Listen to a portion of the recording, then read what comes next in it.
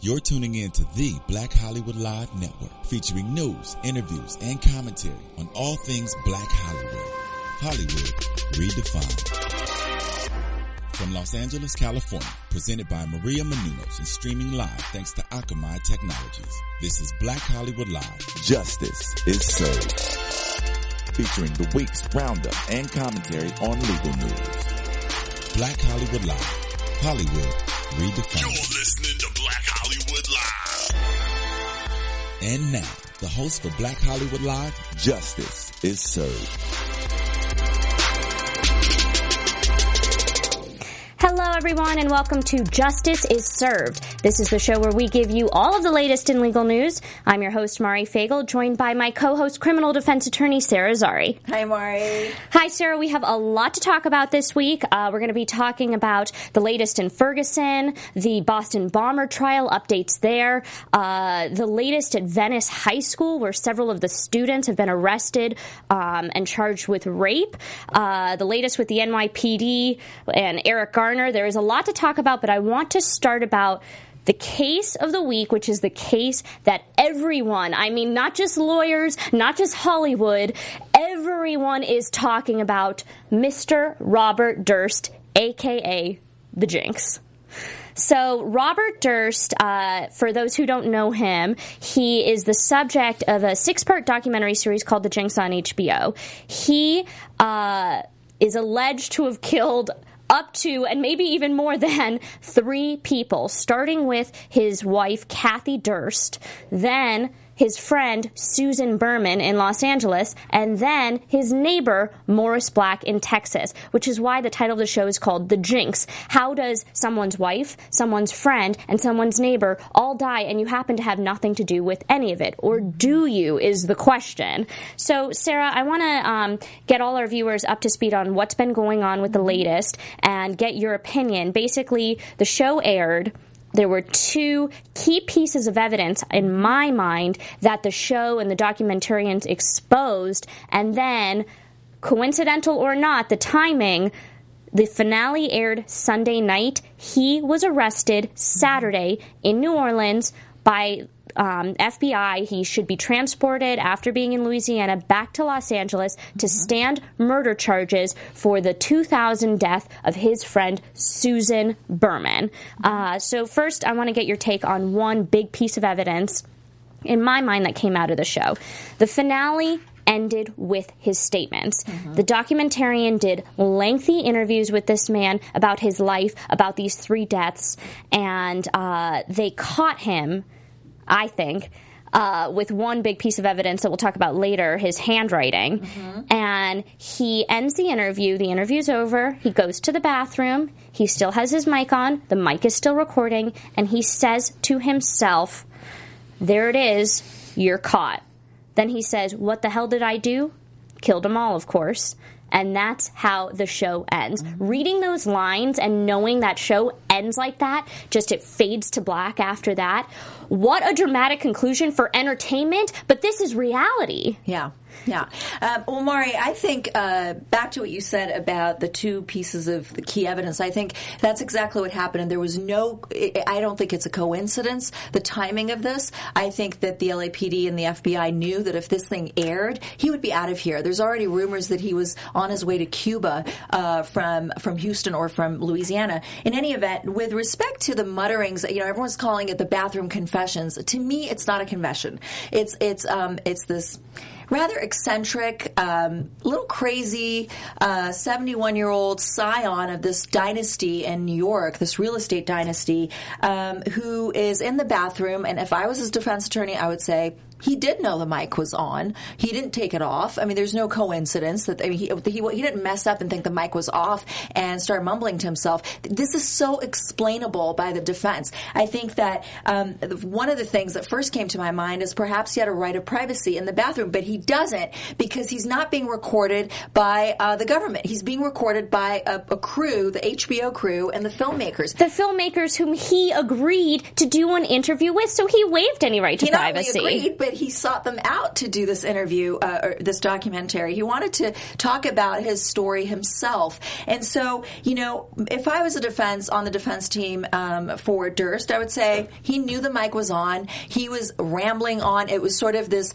crazy thing he was saying in the mirror. Perhaps it was the finale to this movie about his life. It was fiction in his head. I mean, the prosecutors are going to try to make this as though it's a stream of consciousness type of utterance, but there's a lot of issues with it, and I don't see a judge letting this evidence in because it's highly prejudicial. He says, I killed them all. All who? Okay, he's on trial for the death of Susan Berman. Let's not forget that. He's not on trial for the Texas thing because he was actually acquitted. That was pretty amazing. And he's not on trial for the disappearance of his wife. So that is highly prejudicial. It's more prejudicial than probative. And under evidentiary rules, it will be kept out. The other thing, Maury, too, I think, with respect to the bathroom confessions, is that, if in fact the defense is able to show that these filmmakers were acting as the extended arm of the police, that in fact the interviews were interrogation, okay, then I think not only the bathroom utterances will be thrown out, but most of the content of what he says in these interviews will be thrown out. I mean, that's a much harder, I think, argument for them to succeed at. But there's a question about when these filmmakers started cooperating with the police. That to me is really interesting. They're saying they stopped the interviews in 2012. They started working with the LAPD in 2013 because they felt morally compelled to bring this man to justice. And as a defense attorney, I would want to look into that, right? And really know, when did they team up with the LAPD? Because they are filmmakers. They're not cops, and that's going to be a big issue, I think, in his defense. Sarah, you bring up several good points. I want to break down what you said about the confession and its admissibility. I think there are 3 hurdles here. Mm-hmm. First, whether the confession is admissible. And you talked about, I think that the prosecutors are going to say that he waived any right to privacy. He agreed to sign on to this documentary. Thus, it's in. Even if the defense were to say, they were somehow arms of law enforcement, mm-hmm. then it's just like an undercover informant. When someone speaks to an undercover informant, that statement comes in because it's from the mind of the defendant. If the defendant thinks he's speaking to someone who's not a cop, then he doesn't feel coerced. It's his free will. He's speaking of his own free will to someone, which is why an undercover informant does not need to read Miranda warnings to someone mm-hmm. before they speak to them.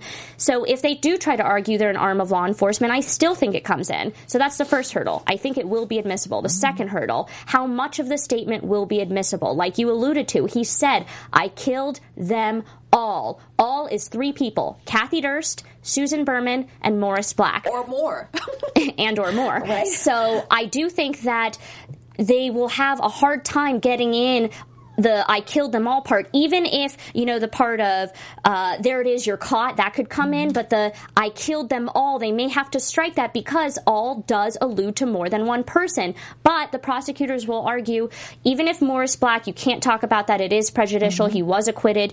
The problem with it is when you bring in an uncharged crime, the jury will think, if he killed Morris Black, then he's more likely to kill Susan Berman. Right. That's out. But that's why the DA charged him with a special circumstance of a witness killing. Susan Berman was a witness to Kathy Durst's mm-hmm. disappearance and death. So Kathy Durst and all of the evidence about his first wife's disappearance will all come in because it is all relevant to the fact and the motive of why he killed Susan Berman. He killed Susan Berman because Janine Pirro at the Westchester DA's office opened up this investigation in 2000, after 2 decades of this woman missing, and she wanted to speak to Susan Berman. And right before she was to speak to Susan Berman is killed. Mm-hmm. So everything about Kathy Durst comes in. The third hurdle, I think, in my mind, is, like you said, 1, find the confessions admissible. Mm-hmm. 2, some of it, all of it is admissible. The third hurdle is how are they going to spin this to a jury? Mm-hmm. Was it the random utterances of a madman or was it a confession? And I think you hit the nail on the head when you said the defense can try to spin this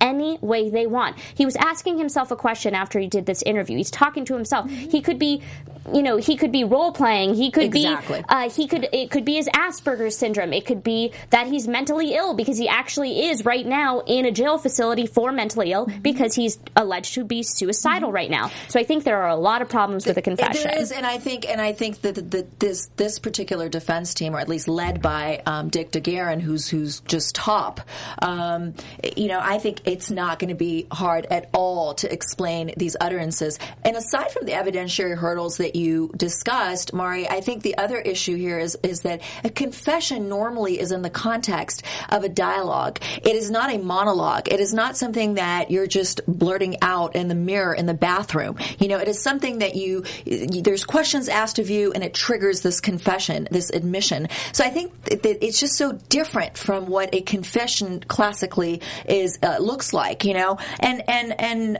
so I honestly, I don't think this is going to be the bad stuff out of this docuseries for Durst. So what will be the bad stuff out of this docuseries for Durst, Phil, if you could put on the screen? What I think in my mind was the key evidence to come out of this documentary. Right here is a letter that Robert Durst sent to Susan Berman. And it's not seen in the image, but his return address of his office with his name is right there.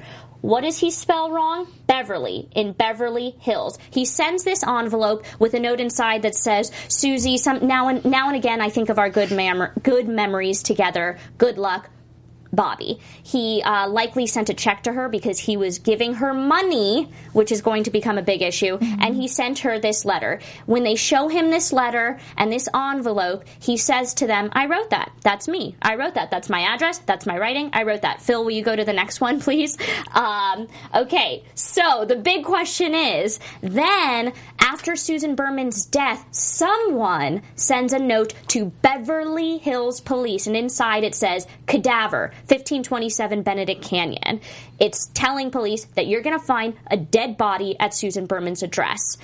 And, police had this letter from the beginning of the investigation. I think it was the LAPD. The LAPD had this letter from the beginning of the investigation. All they had was the one wrongly spelled envelope that said Beverly Hills Police with an extra E where there shouldn't be one. Then, in the course of doing this documentary, the documentarian Andrew Jarecki ends up interviewing Susan Berman's stepson. She had dated this man for a while. She became very close to his son and daughter, and she basically adopted them and raised them. That son held onto her property all these years since her death. He was going through her stuff and her property. He found that envelope and that letter that Robert Durst had sent to Susan Berman. So Andrew Jarecki, corners Robert Durst, and he says, you wrote one of these? Yes. But you didn't write the other one of these? No.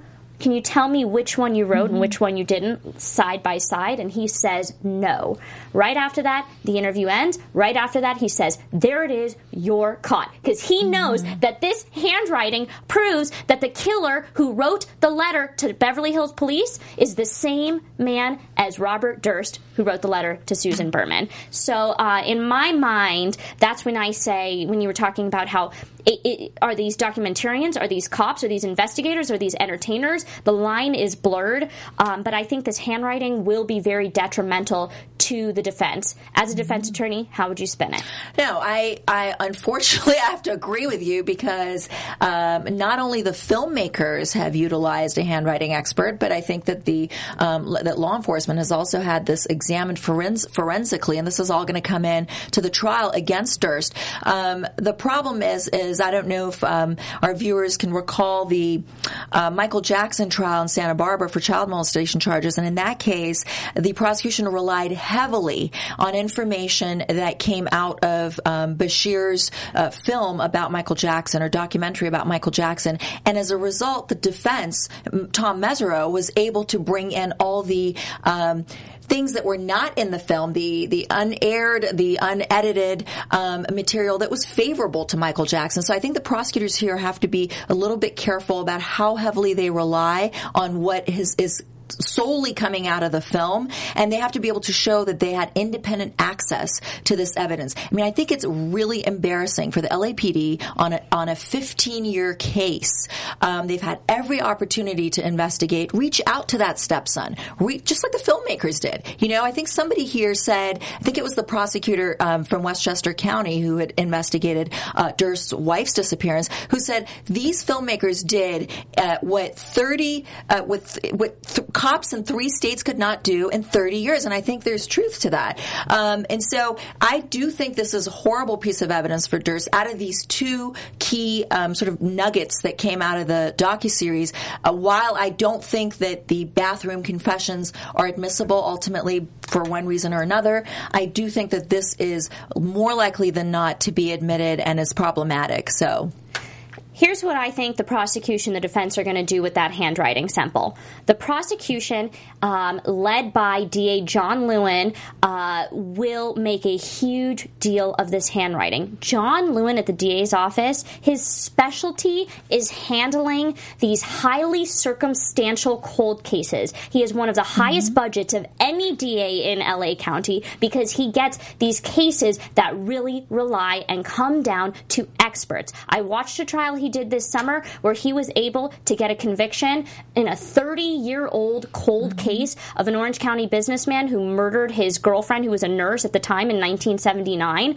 And there were only 2 pieces of evidence, just like here, just 2 pieces of evidence. There were really only 2 major pieces of evidence that tied that man to that death. One, his alibi was that he was out sailing that night. 2, the murder weapon was a piece of wire that he strangled the woman with. The piece of wire was the same piece of wire that was hanging in his mother's art studio. What did John Lewin do? He brought in every expert he could find on this piece of wire. What did he do with the alibi? He brought in every sailing expert, every weather expert to prove that it was impossible for that man to sail that type of boat on that night, at that time, in that weather. And he won that case. And that is exactly what we will see here. He will bring in handwriting experts to say that the man who wrote the letter to the police is the same man who wrote the letter to Susan Berman, Robert Durst. I mean, didn't the handwriting expert on the Jinx actually say that the ticks on these block lettering are unique to one person and one person only? I mean, yes, that's the expert in the film, but, you know, I'm sure he's not too far off from... I think the worst thing was how shaken up Durst appears when he's confronted with this. He doesn't expect this. And he actually burps. Yeah. So...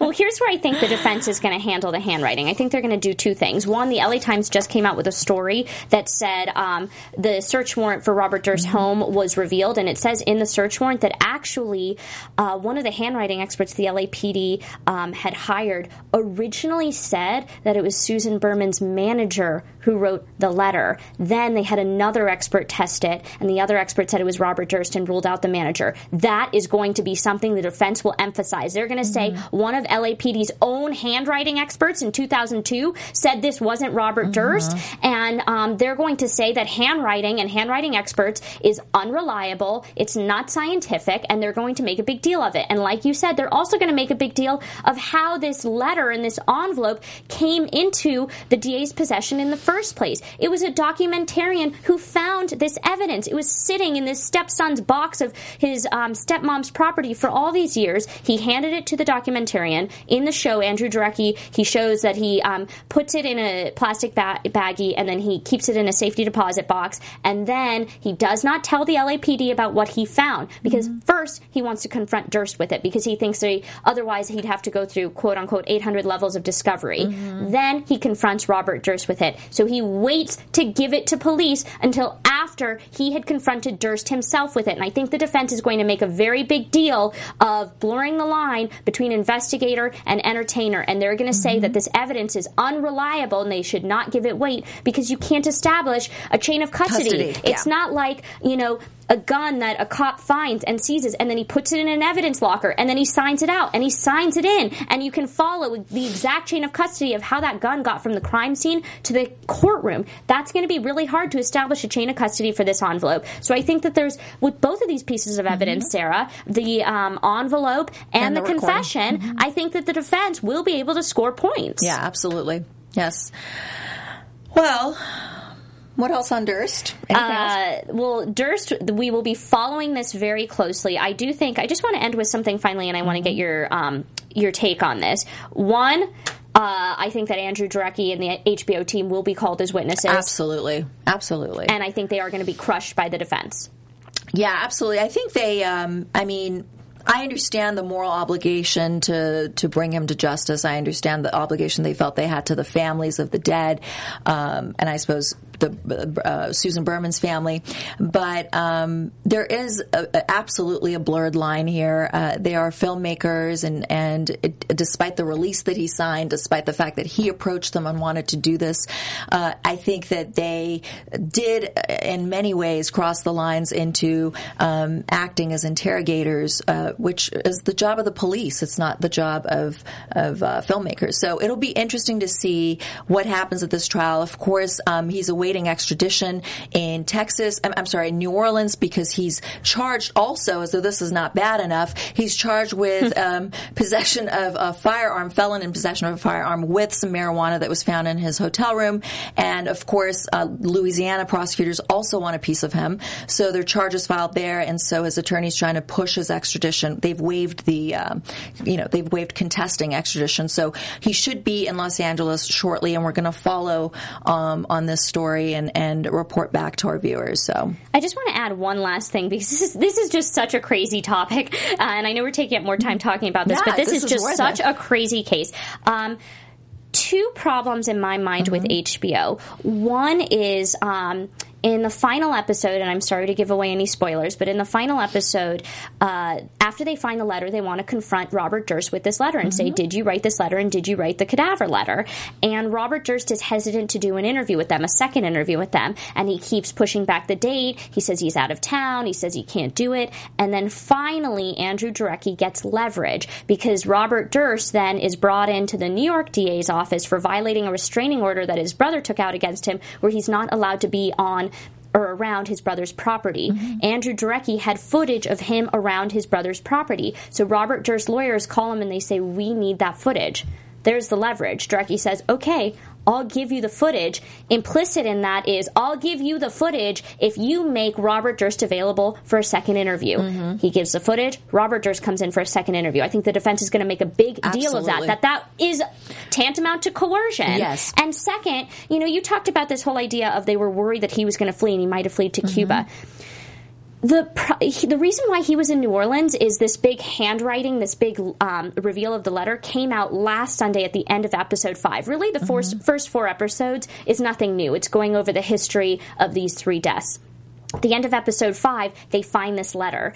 At that point, Robert Durst flees and leaves to New Orleans because he knows, oh shit, I know where this is going. I'm going to flee. So the fact that HBO sat on this for so long and developed it the way they did, and he wasn't arrested for so long, he very well could have left the country right after that interview. Right. He could have left the country right after this season premiered. He could have left the country right after episode 5. They were playing with fire, and they are lucky that he didn't move. He didn't flee to some remote country where they could never find him. We are lucky that we caught him. Right.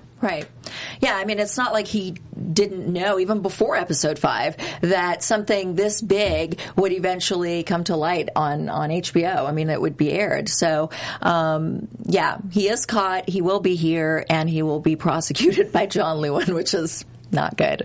Something we'll have to watch. Right, exactly.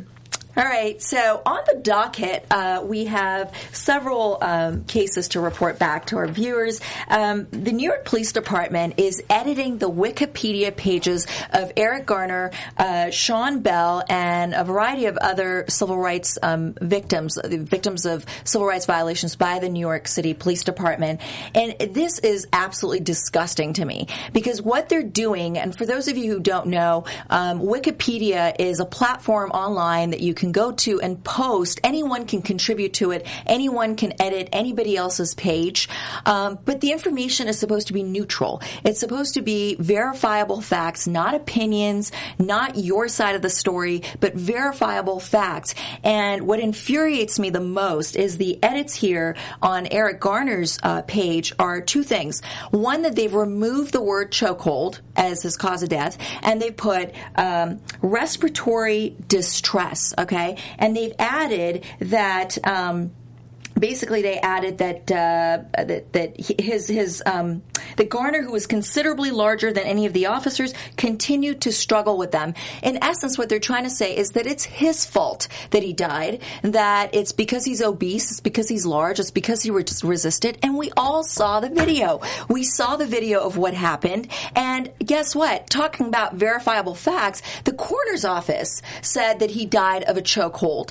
And you know, when I learned about this, Mari, I thought, you know, there's so many other ways, because there is a lawsuit against the city of New York and the New York Police Department by the Garner family. And there might be more, but at least Eric Garner's family has sued the NYPD. And one other way they could have sort of protected themselves or made it look like it's Eric Garner's fault because this lawsuit is pending, they could have put it on their own site. They could have put, you know, they could have put something in their substations all over the city, but not on Eric Garner's page. I think it's a complete misrepresentation, and I think it's against what Wikipedia is about. It's supposed to be neutral. What do you think? I think it was completely unnecessary for them to do this, and I think this was some stupid move on the part and some call by some publicity team on behalf of the NYPD that decided to start editing this. Did they not think they were going to get caught? And also, who cares? Are they doing this to prove to the entire public, the entire viewing people on Wikipedia that they didn't do this? You know, if they're going to say, oh, it wasn't a chokehold, then save that for a time and place for the complaint, for the civil case. Mm-hmm. Save that for their defense. Why be sitting there editing Wikipedia? I just think it was unnecessary, and I think it makes them look foolish. Yeah, it makes them look really bad. It was bad. Anyway, back in Ferguson, Missouri, 2 police officers were killed during a protest, and the man who shot these police officers is a 20-year-old man named Jeff, I believe, Williams, who has come forward and confessed to the shooting. The officers survived. They're home. They're recovering. One was shot in the face. One was shot in the shoulders. And Jeff Williams sounds to me like he's trying to pursue a defense of self-defense. There's been a lot of interviews with protesters asking whether they've ever seen him before. I think, and the answer has been no, this is a new phase. We've never seen him at the protests. I think what they're trying to show is that if he, in fact, is a regular at these protests, which are happening all the time in Ferguson, then he is doing this in retaliation, that he meant to shoot and possibly kill the police officers. And so what he's trying to say is that, no, I was robbed, and I was shooting over at the person that robbed me who was in the crowd. Of course, the police officers are not quite believing that, but I think the more that he can remove himself from being a regular at these protests, the more his defense would be credible, and that he may have been attacked. But you know, the flip side to that is, as a prosecutor, wouldn't you say, well, you're in front of a police station, why not yell for help if you're being robbed? Why not? I mean, you're right there, you know, amongst officers.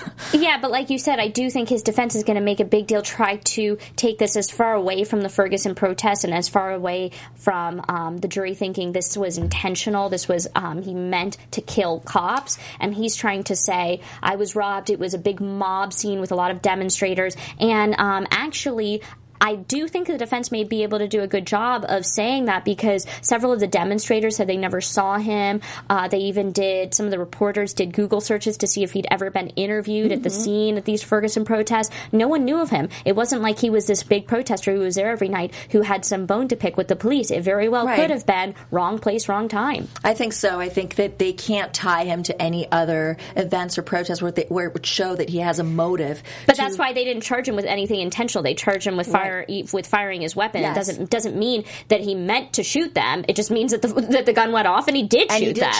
So that defense doesn't even really matter in the end. Right. All right, next on the docket, the Boston Marathon bombing trial is underway, and there have been several key witnesses who've testified on Monday and Tuesday of this week. One of them was a Chinese student at Northeastern University whose Mercedes SUV was actually carjacked by Tamerlan Tsarnaev, who is the deceased brother, the older brother, and the one that is undisputably the mastermind of these bombings. And for those of you who may not remember, the Boston Marathon bombings happened in April of 2013, where these two brothers allegedly planted bombs at the finish line of the Boston Marathon, killing 3 people and injuring over 260 people. Very, very serious. They are from Chechnya. They're very fanatic Muslims, and it looks like it's a religious hate crime of sorts. And the second person that testified was the police officer who got the radio call about the carjacked SUV, who was patrolling the area and got engaged in an 8-minute brutal, violent, deadly, bloody shootout with these brothers. And the third one to me was very interesting. It's a snitch, and his name is I think it's Steven Silva or something. His last name is Silva. He grew up with Dzhokhar, who's the younger brother on trial. And he's got to deal with the prosecutors on another case of his. And he's testifying against Dzhokhar and essentially saying that he loaned him his gun. The gun is the same gun used in the carjacking that the Chinese student identifies. It's the same gun that is used in the shootout with the cops. It's tossed at the scene. And it's the same gun that is used to kill the MIT police officer Collier, who is shot to death by one of these brothers. So the relevance of all this, I think, ultimately is that the defense for Dzhokhar is trying to make him like the puppet little brother of this mastermind. The prosecution has never disputed that the older brother was the main guy. He was the main culprit. He was the mastermind behind this. But that doesn't make Dzhokhar any less liable. I think the problem here is he's charged with 30 counts, 17 of which carry the death penalty. So I think the goal for the defense appears to me to be mitigating these charges and possibly getting rid of the death penalty. I don't see Dzhokhar walking or seeing the light of day at any time, unfortunately.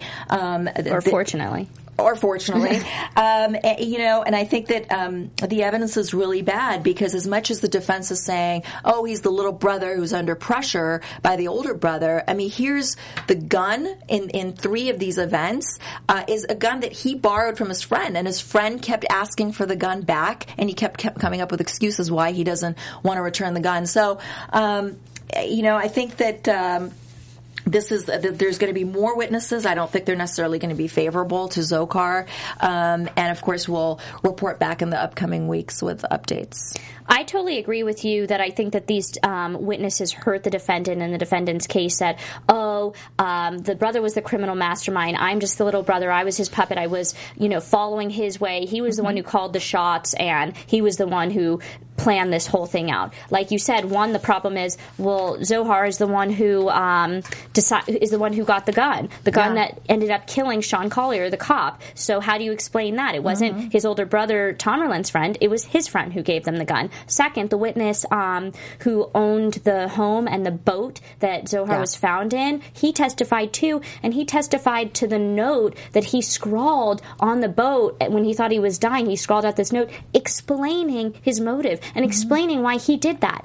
When he wrote that, Tamerlan was already dead. He was hours dead at that point, and that explains his own state of mind. He was independently thinking the same thoughts as his brother. It wasn't like his brother was saying, go here, do this. He was thinking, I want revenge on the American people, and that's exactly what he wrote on his note, which goes to show he had his own mind, he was thinking for himself, and he is equally as culpable as his brother. I think one of the notes said, stop killing our people, we are one, and we will stop.